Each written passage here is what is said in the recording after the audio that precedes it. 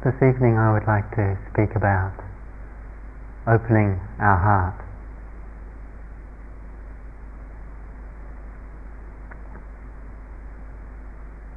One of the dimensions of what we experience in meditation, one of the ways we can understand the process that we go through,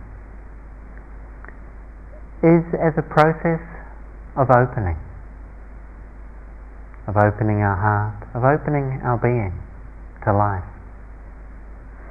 It's, I think, interesting how many of us come to meditation with this rather sweet, I guess, and perhaps rather attractive idea that we'll come and there'll be some maybe instructions or whatever, and that there'll be this rather steady and probably quite rapid progression in a rather linear and predictable way from chaos and confusion and suffering to peace and ease and joy and probably a few blissful experiences along the way.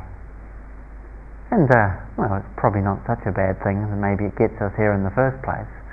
But on the other hand, what we do often find is that that's not really quite what goes on for us.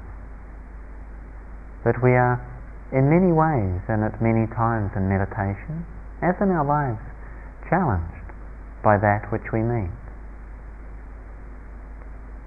And meditation is an invitation, an opportunity, and offers us the possibility and the support for being able to recognize and to understand what is our relationship to our life.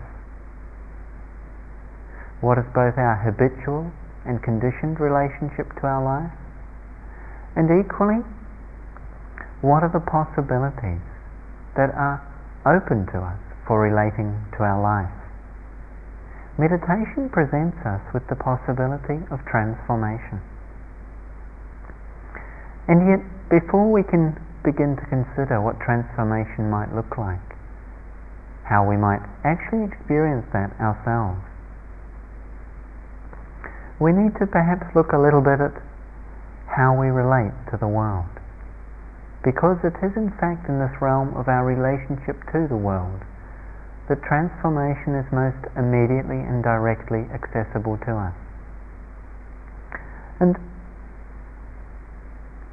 I remember some time ago reflecting on a certain experience I had as a child, as a young boy. And I felt really rather sad about it, in that I had this experience of being a member of the Boy Scouts, and not such a sad thing to be a member of the Boy Scouts, not such a bad organisation, but that what I actually realised when I looked back on my time there is one thing I'd been given is when we went into the natural world, when we went into the outdoors, there was kind of this message drummed into us that it was something we had to defend ourselves from. And that equally we were entitled to somehow exploit it in order to get what we want or to protect ourselves in some way. And exploiting it might have involved chopping down living trees and building ourselves shelters, which kind of useful in some circumstances. But the sense of having to defend oneself from the world, or seeing the natural world as somehow hostile to us, seeing life as somehow hostile to us, this is an attitude that we can pick up in many different ways. And if it's unconscious, if it's not seen clearly for what it is, then it can have incredible impact upon how we live. If we live our life relating to what is around us, that we call the world, that we call other people, relating to that which is inside us, is something that we maybe have to defend ourselves from, then what we often experience is that the process of our life is a process of building up patterns of behavior, patterns of thinking, ways of relating that somehow seem to keep us safe, that perhaps create a sense for us of a safety born of being armoured against the world, strong on the outside, in order to protect ourselves from the many sharp things out there that can touch us poignantly, that can penetrate to the rather soft and tender inside. that we experience in our being. And sometimes what we notice in meditation, and it's not uncommon, is that we have an experience, or over a period of time the experience is somewhat like having one's armor stripped away. Like finding that as one opens into the sense of safety and spaciousness that is offered as an environment that is created through the ethical precepts and the commitments to non-harming that we all share in coming here, that there's a process that starts to expose in our life to us. It's almost like a tenderizing of our being that we experience, whereby in coming to consciously inhabit our mind, our heart and our body, we begin to feel. We begin to feel deeply many things. And just a simple process of coming back to our body, coming back to our breath, coming back to whatever is happening right now. This process isn't just about cultivating a strength of attentiveness or a capacity to focus and direct the mind, although this is part of what it contributes to. But equally, this process of coming back again and again, it's a process of coming back into contact, coming back into relationship with our experience, coming back into relationship with our life. And as we do that very movement of coming back in again, when so many of the things take us away are in some ways defenses, in some ways mechanisms that we've developed, cultivated, perhaps unconsciously, to make ourselves feel safe, to save ourselves being or protect ourselves from being touched by that which we find uncomfortable or painful or difficult. And in starting to break away from or even break down those patterns that have kept us from having to feel, not surprisingly then, we start to feel. We start to feel many different things. And sometimes people report in meditation that, it seems to be going horribly wrong. I've got all these difficult feelings. Or, obviously something's not right. My body's giving me considerable unpleasant sensations. So obviously I'm doing something wrong here. That's not necessarily the case. It may simply be that one's willingness to open to what is there is actually increasing. And this can only be a good thing. For all that we create defense mechanisms, ways of thinking about who we are and how we are, stories of the past and future in which we describe ourselves in certain ways, certain forms of activity and patterns of avoiding that which is difficult. No matter how much of that we do, no matter how good at it we become, fundamentally we are unable to escape ourselves. We can't do it, although we may give ourselves the temporary illusion of that experience. When we actually start to become distant or disconnected from ourselves, we feel maybe that we have escaped from that which is difficult. But in fact, we're simply disconnected without actually becoming distant from it. To not escape ourselves, to actually go deeper into our heart, to go deeper into our life. This is to begin to live again in a more full and a more whole way. And again, sometimes when we think of meditation, we have these images of sort of people sitting looking very calm and serene and, they're sort of kind of chilled out, it seems. There's just nothing affecting them, untouched by the world, it seems. You think, wow, that looks good. I'd like a bit of that, please, And it seems like these people have got this really safe distance, Nothing touches me. I'm unshaken by the world. And that's attractive, because we feel touched, we feel shaken by the world, and it's not easy. But that often tends to reinforce, I think, a view that a meditative relationship to life is one in which we're kind of at a safe distance. We're not getting involved, we're not getting entangled, we're not getting identified. All those things could be taken to reinforcing the idea that we kind of got to back off from our life. And that equanimity, which is a quality frequently spoken of in such circles as these, in situations like this, that equanimity isn't about some absence of relationship. Equanimity, as one Tibetan teacher once said, is to be equally near to all things. To be equally near to all things. And for me, this evokes a sense of actually allowing ourselves to touch and be touched by the entire range of our experience, whatever that might be. And that equanimity is that capacity of heart and mind that trusts in our ability to do so, and that understands the wisdom of doing this, of relating to our experience in this way, where we are equally near to it. That we're not distant from it. It's not a safe distance. It's actually a place in which we allow everything to come so close that we are touched by it. Because although it may seem to us that some degree of armor, some degree of hardness, or sort of exterior shell or walls that we maybe build around us, maybe it seems to us that it serves us. And perhaps at times in our life, maybe when we were young, if we were overwhelmed by difficult things, as we can be when we're young, and we build up these, maybe at those times it serves us to some degree. There's a way in which we do find some protection in having armor. That's true. Sometimes it does serve us. But equally and all too easily, the armor which began, or the shell which was at first a protection, ultimately becomes a prison in which we find ourselves entrapped.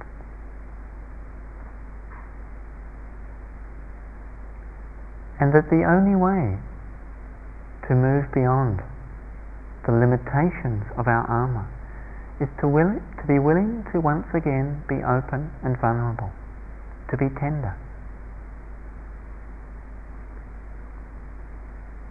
I was going for a walk last year, in fact at the centre where Mioshin lives, Insight Meditation Society. I was teaching a retreat there, some other friends at the time, and I was going for a walk in the woods, and the woods there are somewhat more wild than the woods here, all kinds of manner of creatures, from moose and the occasional bear I've even heard in the local area, and certainly wolves and other things to be found in the woods. And as I was walking down near the beaver dam, I suddenly saw on the path a snake. And I come from a country, New Zealand, there are no snakes. So me and snakes, there was a few responses there. So like, oh, I feel, just body just stops. Mind doesn't have to do much. Body just stops. I'm looking at the snake. There's a classic story in Buddhist teachings about someone who confuses the rope with a snake, or the snake with a rope, and I won't go into that right now, but in any event, this was a snake, literally, because once it was a snake, but actually it was a snakeskin. It was a snakeskin that had been left there perfectly, a whole skin, except just at the head where it had come out and released itself. And I just looked at it, I picked it up, it was this hard, sort of tough, sort of scaly thing. And I thought, gosh, that snake had to get out of that skin. Why did it have to do that? Because once it's grown that protective outer layer, it can't get any bigger. It can't grow. If it wishes to grow, it has to shed its armor.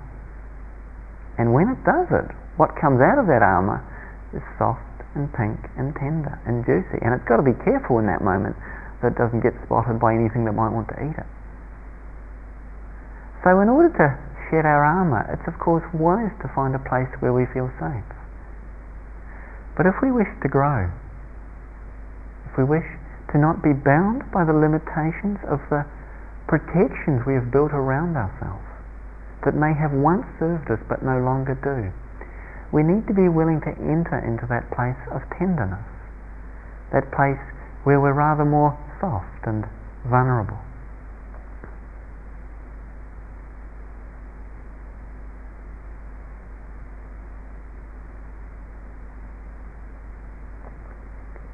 And interesting to reflect perhaps on what we, being human beings, I guess we tend to think that human beings are at the top end of the evolutionary scale. It's generally the way it's described.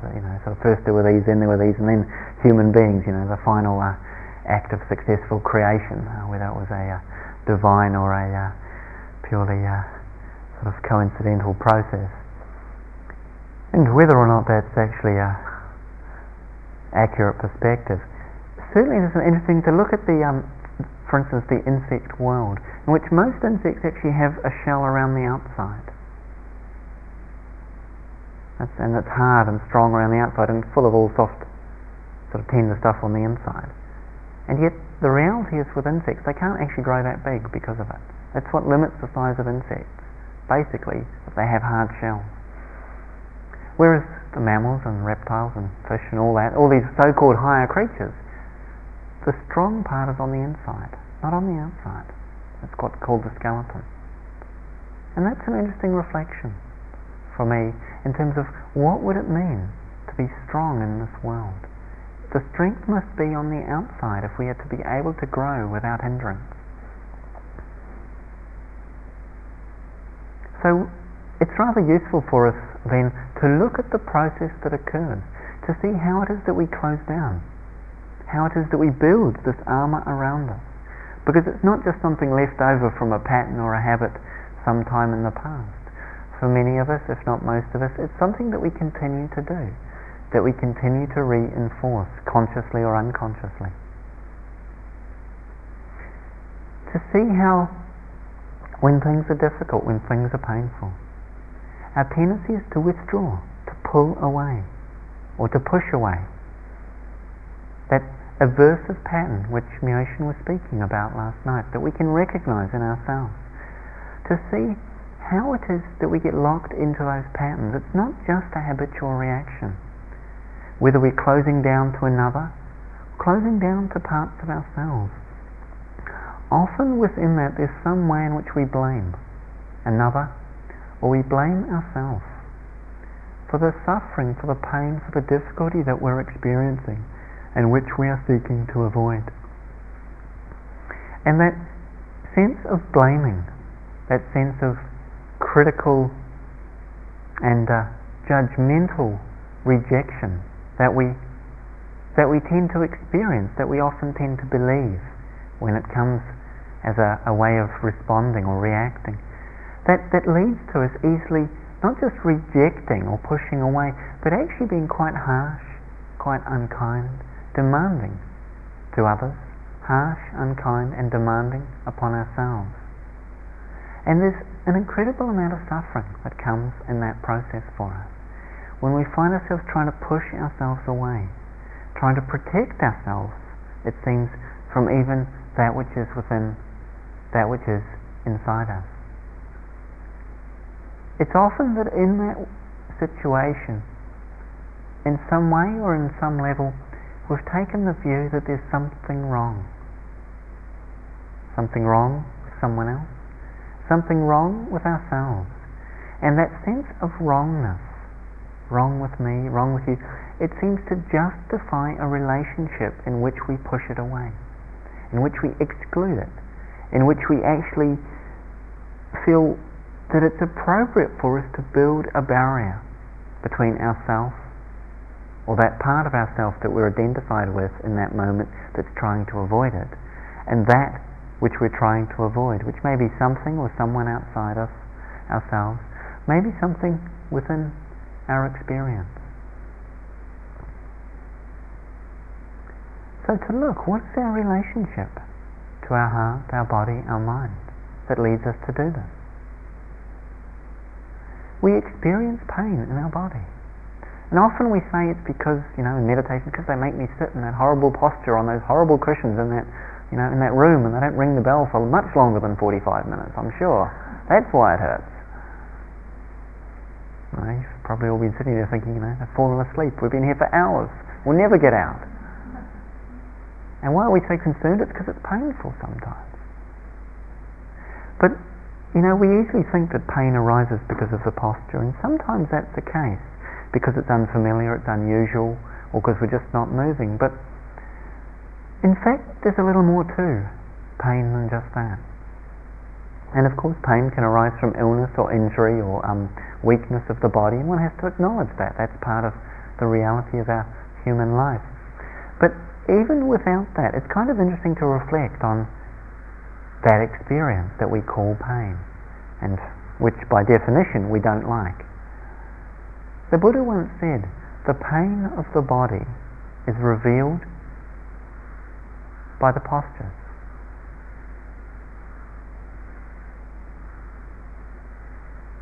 And this is a little bit cryptic, but what he actually meant, as I understand it, is that in keeping on changing your posture, you can avoid actually feeling discomfort. And this is what we're used to doing. If you keep changing your posture away from any place that's uncomfortable, you'll never feel uncomfortable, but you have to keep shuffling. And no matter what the posture is, if you lie down on a comfortable mattress, you could buy the most expensive one on the planet. If you lie down and don't move, it won't take that long before it becomes uncomfortable. If you actually stay awake and lie there, it will start to hurt. So we couldn't imagine a more comfortable posture. If you lie there long enough, the skin will start to break down and you'll get sores at the places where you're in contact with the mattress. This happens to people who are elderly and infirm or bedridden for any reason. There's something about the nature of our body that it experiences pain. And there's something about the nature of our mind that it keeps trying to avoid that fact. And the postures reveal this to us, equally as changing the postures conceals it from us. So to look at what is a wise response to this experience of bodily pain. What happens very easily is that because we don't like it, we actually don't want to attend to it.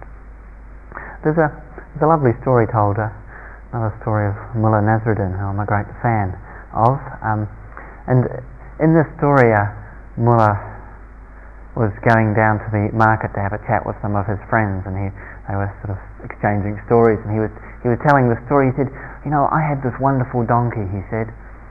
This donkey, it was so good, it could do an incredible amount of work, but it cost me so much, I had to keep feeding it, and I'm just a simple man. So I thought, maybe if I fed it a little bit less. And so I just halved the amount of grain I gave it every day. And it seemed to do really well. So after a few days, I halved the amount of grain again. And it was doing fine, so a week later I reduced the grain some more. And it seemed great. I thought, wow, this is really not so expensive to have to keep a donkey. And then I found that I could just feed it a teaspoon of grain every day. And this was really wonderful, And if that donkey hadn't died, I'm sure I would have got it to live on nothing at all.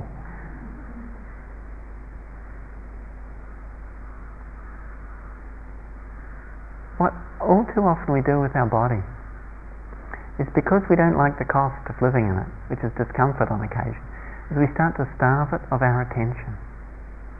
We start to starve it of our attention. The actual manifest experience of connection with our body. The conscious intention to be in relationship with our body. And our body actually feels what it is to be starved of it by becoming more contracted, in more discomfort, and more locked into patterns of rigidity because of the lack of attention, because of the lack of moistness that is brought to our body when we attend to it, and the fluidities that it gets because of the kindness of attention. That in fact it becomes more difficult to inhabit, and therefore we find ourselves less and less able to be in our body. As a consequence, we find ourselves lost in our mind and wondering why that should be. All too often it's because it's not easy to be in our body.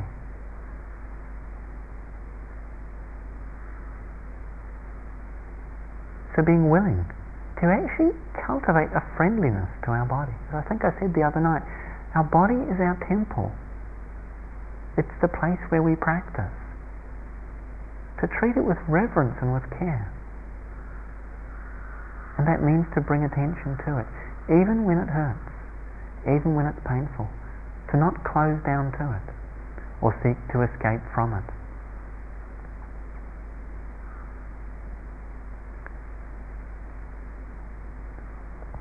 But it's not that easy, is it?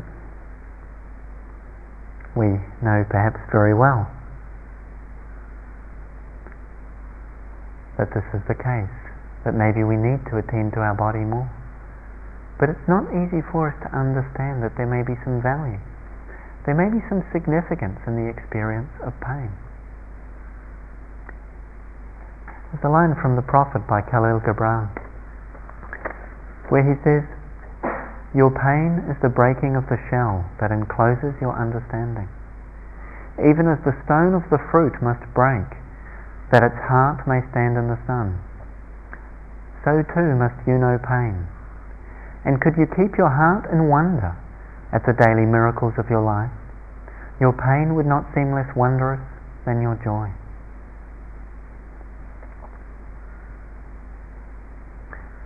Again, just the image of the stone of the fruit breaking, that its heart may be, how does it go? Its heart may stand in the sun.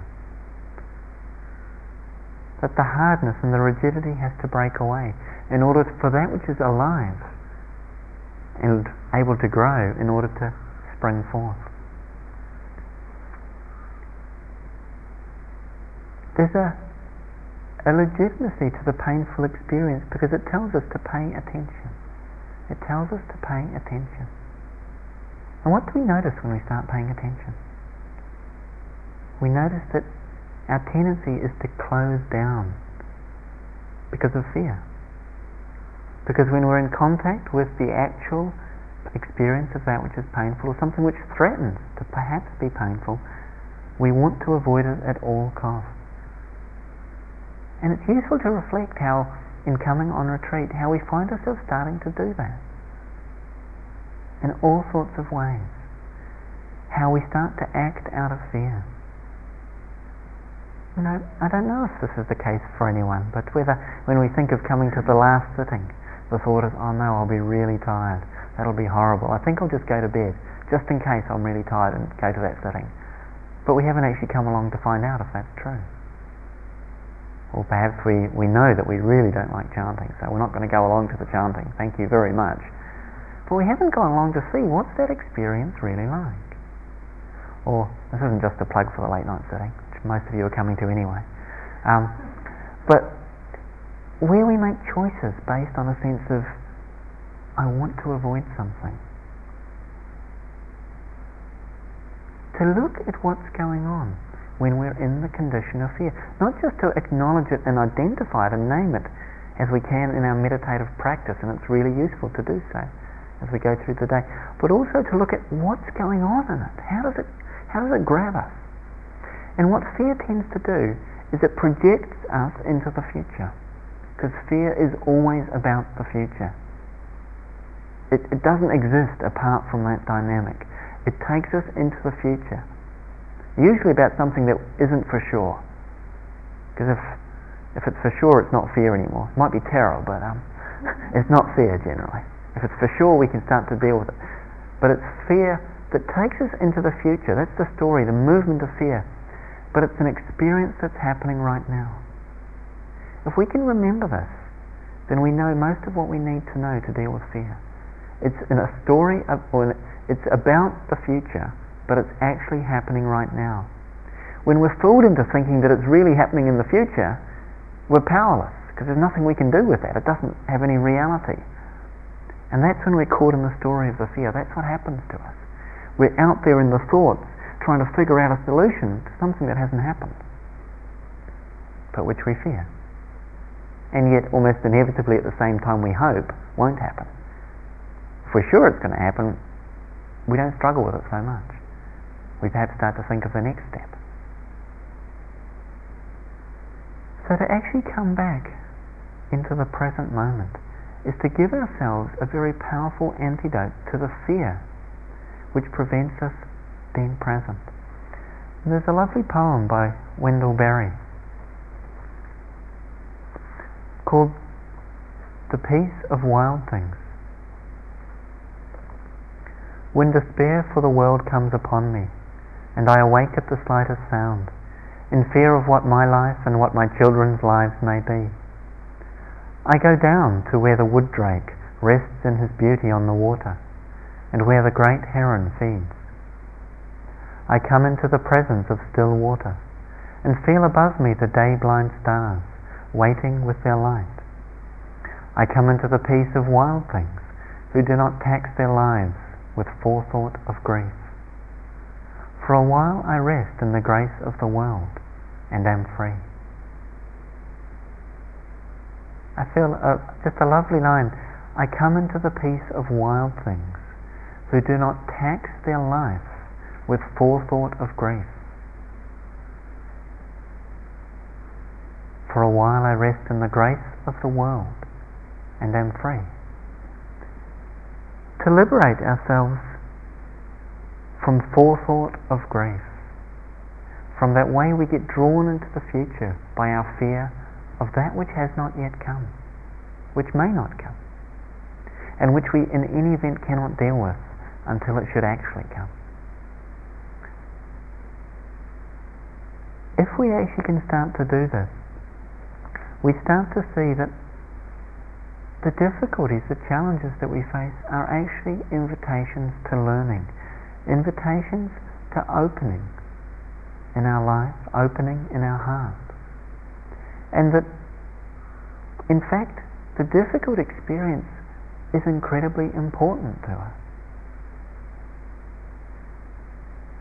When I was travelling in India quite some years ago, I had the opportunity, and I would say the privilege, of being able to work for some time in a street clinic in Calcutta with an operation called Calcutta Rescue, which was working based on the sides of the streets, providing medical care and assistance to the incredibly poor and impoverished, and in many cases very sick and ill street dwellers of Calcutta, and some of the most deprived slum conditions in the world, I guess one would say. And in that, one of the areas that we were working with leprosy sufferers. And while I was there, I learned from what the problem with leprosy actually is. And it's kind of interesting. We have this concept, I had this idea that leprosy is this condition where sort of bits of your body start to fall off, and it's kind of horrible and gross. But it's not that at all. What leprosy does is it kills the nerve tissue.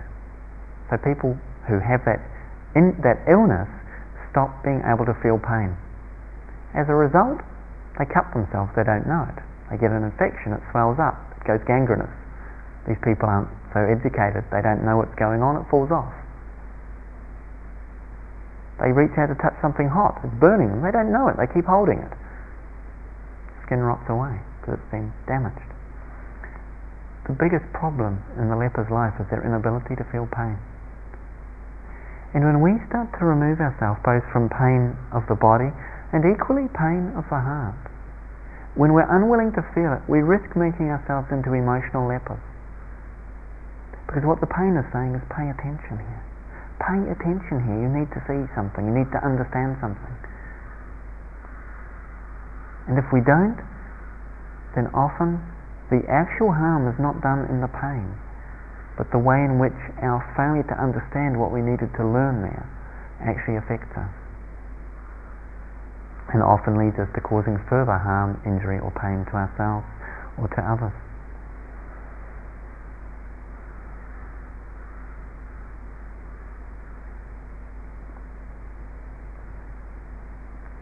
So we can see how these patterns, these movements of reaction to the difficult experience tend to have the effect of closing us down.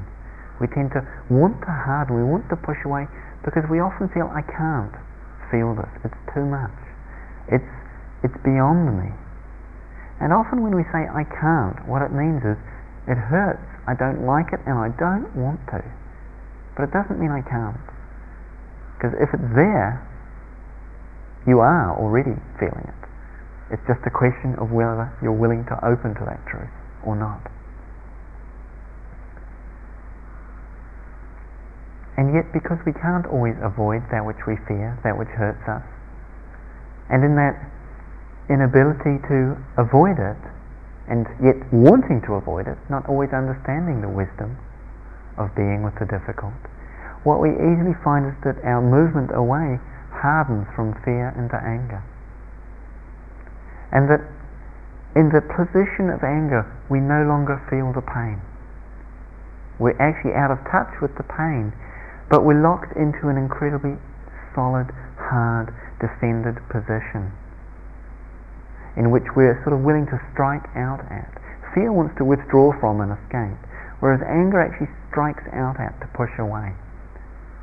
To push away that which we feel unable to deal with. That which we have often described in some way as wrong. It's like underneath the anger is often some sadness, some pain, some grief. And again, as Neoshan was speaking last night, that if we touch into the anger, we often feel that. If we can allow ourselves to feel the anger, we can often drop below that into whatever else is underneath it. And if we can be with those experiences, difficult as they are, we actually find that we're less rigid, we're less stuck in a position. But to understand that anger is essentially trying to protect us, to not judge it as something wrong, it's essentially trying to protect us from something we find difficult. But it's not a successful attempt. It actually has the effect of imprisoning us with that experience, because it hardens us around the outside and the experience is on the inside. So rather than actually protecting us from it, it locks it in. And if you check into what the experience of anger is like, it's kind of exquisitely unpleasant, and it gets locked in because we hold on to the view that I should be angry because that was wrong and that shouldn't be, and that person should have done something different, or I shouldn't be this way, if we're angry with ourselves. And that view, it sort of justifies taking the position of rejection, but it locks us into the suffering.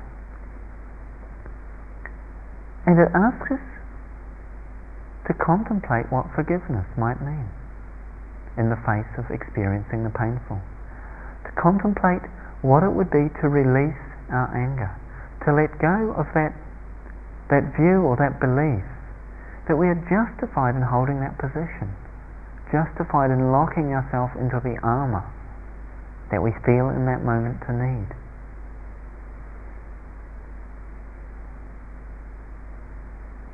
I have an image that I find rather helpful and useful to reflect on this around. And particularly when we're angry with people or with ourselves for things that we've done, we might just reflect on this.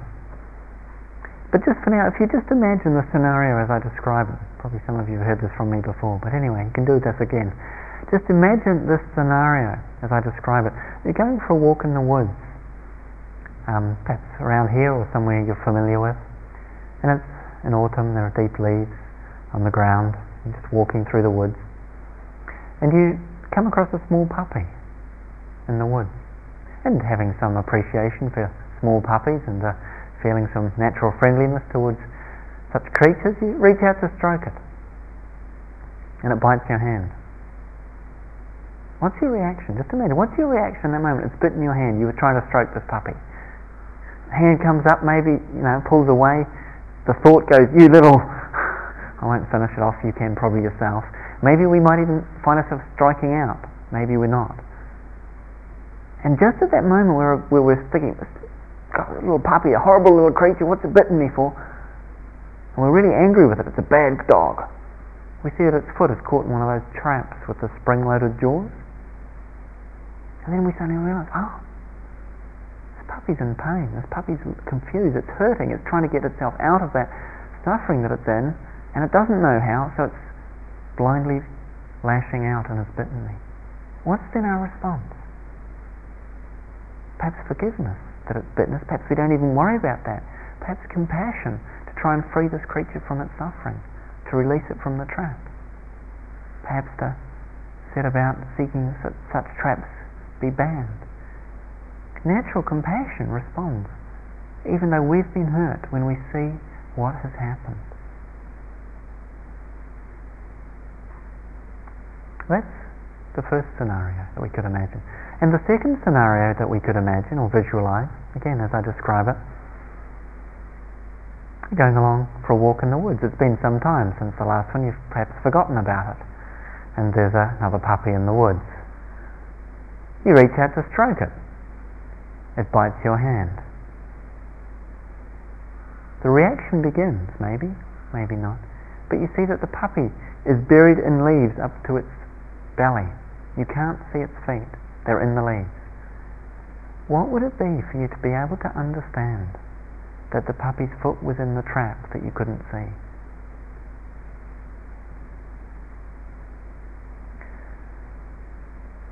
For myself, in reflecting on those things that I've done that perhaps I've regret, that have hurt myself or others, what I've found inevitably is that that was a time of my own confusion or pain that I was in reaction to. That it wasn't coming out of a real wish to harm another, but simply to protect or defend myself. In seeing that in oneself and coming to trust it, perhaps seeing that it is not different for anybody else. Sometimes it's obvious to us what that pain is that we're in, and we can easily forgive ourselves or forgive another for what they have done to us or to others that we care for. But sometimes we can't.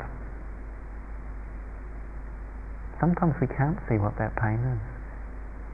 But is it possible for us to trust that if we ourselves can see that as our own experience, and I think we can if we look at our lives, that we can equally trust that that is the case for any and every other person and creature? That actions that cause harm are born out of pain, not out of evil or wrong or badness, but out of pain and blindness reacting together. And in that, finding that place of forgiveness.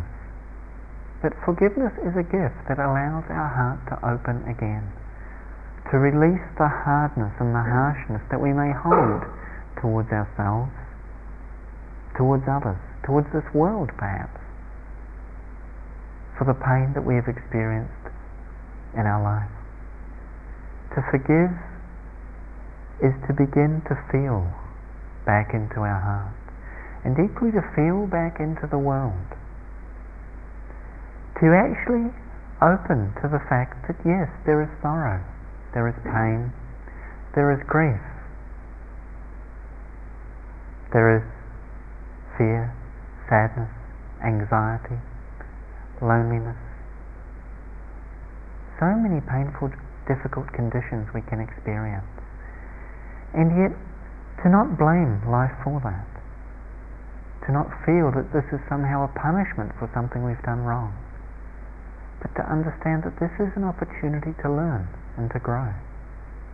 That just as it is of the nature of the body to at times experience the unpleasant experience we call pain, so too it is of the nature of the heart that sometimes it will be touched with that which we call suffering, that which is painful, that which is unwelcome, that which is difficult for us to bear.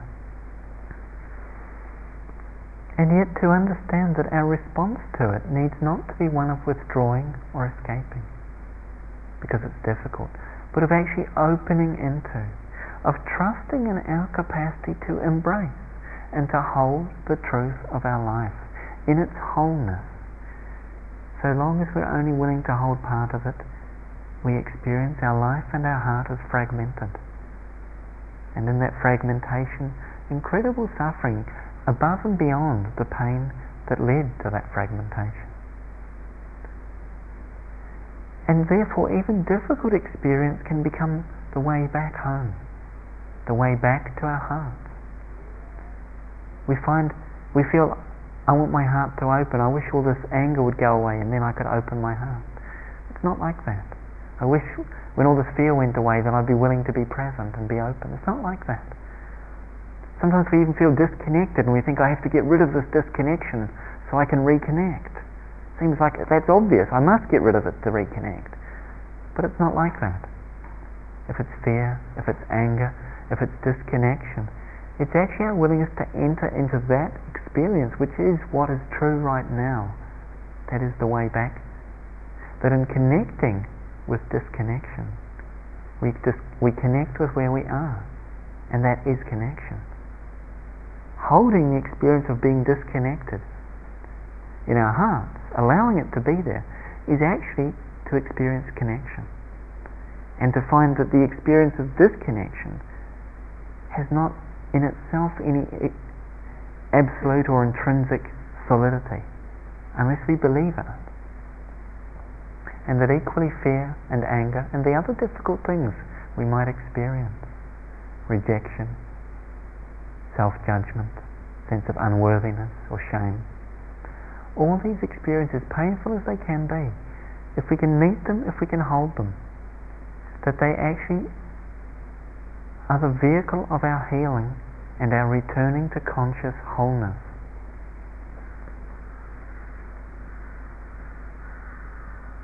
I'd like to read you a story that I first heard when I was sitting practicing as we've been practicing here in a monastery in Asia, and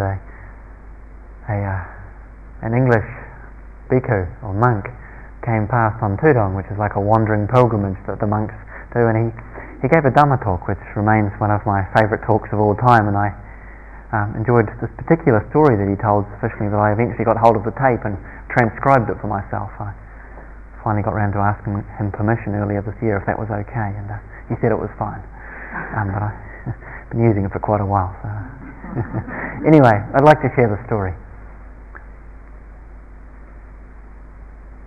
So when I say I'm speaking of him. Being with the pain, it's not working, you know. Maybe I need to do some yoga. Oh, that's got it. Oh, that's better. Oh no. Oh, here it comes. Oh, maybe my cushion. 1 cushion, 2 cushions, 3, 4. Maybe angle to the left, to the right, forward, backwards. It's not working. Doctor, you've got to help me. Chiropractor, osteopath, physiotherapist. 5 years I had this pain. I had an extremely active and ingenious mind at trying to find every possible way to wriggle out of the fact that pain hurts, and I don't like it. A very obvious truth, yet I hadn't actually come to that, accepted what one glosses over in a few words. I don't like pain. I had instead acted upon I don't like pain. I hadn't actually examined the experience of not liking pain. I tried to think, well, you should like pain. Pain is good for you. Pain is bad, make it go away. But I hadn't really looked into I do not like. So one day, sitting in meditation, I thought, this is it, the showdown. I'm going to sit here for 5 hours, not moving, and I'm going to get over this thing. Pain, wriggle. Why did I say that? Why 5 hours? After all, middle way, moderation and all that. Hours go by, 2 hours, 3 hours. 3 hours and 1 minute. After about 4 hours, I was so sick of this pain. My mind had been through all the various circuits of be nice to it, be friendly with it, kill it, and came back to, oh God, this pain. And finally the mind just rested. It got tired out, I guess. Eventually ignorance does get tired after a while, and has to take a break from being ignorant. This is good news. And instead of ignoring and repressing it, actually began to open to it. Without the, let's open to it and make it go away, or let's open to it and that will make me go to some cosmic sort of space. But just, oh, alright. Then I began to see the sensation throbbing away. And it began to appear in my mind as a kind of glowing light, throbbing, tearing, a tearing experience. And then because of this choiceless attention to it, I began to notice, well, there's that. And then there's this terrible kind of no feeling going on. Resistance. Then with that, a whole lot of bitterness towards the body. Bitterness towards pain. Oh, pain, I don't like it. It shouldn't happen to me. What did I do? I'm sitting here trying to be peaceful. Pain, go away. This kind of moaning mind. As I contemplated my relationship to the sensation, it became clear to me that there was nothing I could do with the sensation. But I could stop beating it with my mind. I began to have this experience of deep regret for all the beatings and the kickings that this mind had imposed upon life, upon this body, upon itself, upon its own thoughts, telling it to shut up, telling it to be this way, telling it to be that way. And I felt like this whole system was just like some mangy dog that had never really been loved, that had just been told what to do and beaten. And in fact this vision arose in my mind of this dog, a kind of mangy, hungry wolf, looking at me saying, "How long are you going to keep beating me for?" I felt this deep sense of regret that there should be so much intolerance and hardness towards life. In my mind's eye, something in me reached out to this creature and started to pat it and say, "Please forgive me." Then this creature turned into a cartoon dog. I always imagine something like Scooby-Dooby-Doo. This creature turned into a cartoon dog and we were dancing. Me in this pain, me and the dog, me in this pain. And then the whole thing just exploded, very gently, and the pain disappeared. It seemed to say, "Thank you. Finally. I've been knocking on your door for 5 years. Thank you for opening. Thank you for recognizing that the problem was, I do not like, I will not accept, I will not open to you." And once you open, the lesson has been learned. The business is finished. Of course, when we hear that story, we think, so that's how you do it. But of course, it doesn't work like that. We can't do it in order to make it go away or to fix it. As Ramdas once said, you can't be with the pain in order for it to go away, because it knows. And it does. If we're being with it in order for it to go away, it's just another form of aversion, another form of trying to get rid of or avoid or escape.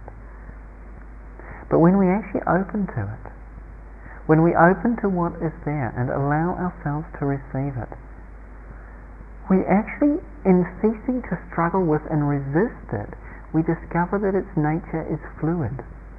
It is of life, and life is of the nature of fluidity, except where it encounters resistance. It's actually the resistance that stops it from moving, that locks it into place, that locks it into patterns within our body, that locks it into patterns in our mind or our heart. And when we stop resisting it, it starts to move, it starts to flow. And we start to sense the possibility of opening to each experience, to connecting with all of them, not picking and choosing, allowing our heart to be open, trusting that we have the capacity to receive our life, all of it. And in that, what we perhaps also begin to discover is that where we might have felt that we would be overwhelmed by this incredible, at times, challenge of being alive, the incredible suffering that we may feel in our own lives, the incredible suffering that we might see in this world, where we might feel that we would be overwhelmed by it, in fact, we realize that we can let it in. And yet it's not just about letting it in. The heart has not just one door at the front. The heart equally has a door at the back. And that when we actually can allow the pain in, we find that it can pass through us. And while we're connected to it, we are not burdened by it. Because in our heart being open, front and back, we're actually connected to life. And the pain and the suffering and the struggle of life rests in the life itself, which is large enough to hold it all, even if we, when we feel separate and individual, are unable to. It's when we close the doors of our heart, that doesn't actually, it's not opening the heart that lets the pain in. When the heart's doors are closed, the pain is trapped in there, it's already there. Opening the heart is what actually allows it to be released. But that process of releasing is one in which we feel. In which we feel. And yet if we're willing to feel, that very feeling is the means of our deepening conscious connection with life. Of becoming aware that we are tender, we are soft, we are fluid, we are of the nature of life, and it touches us just as we touch it.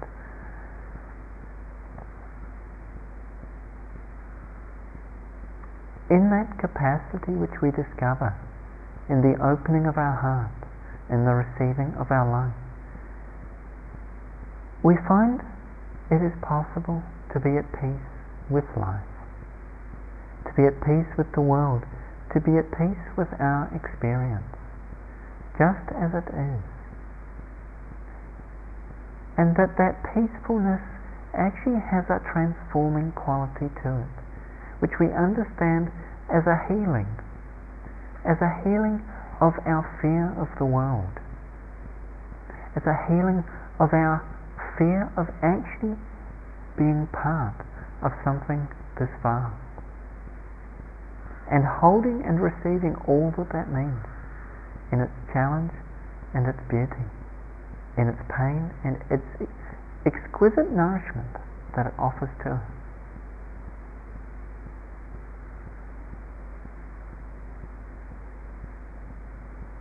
So as we go through these days, as we feel perhaps touched, as we find maybe the layers dropping away, to trust in that capacity of our heart, to be open amidst this world, to be connected to it.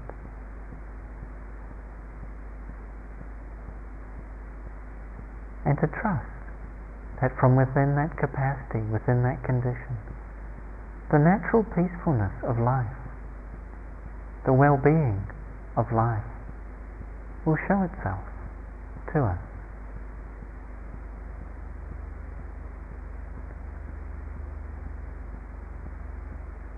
So could we just sit for a moment or two, please?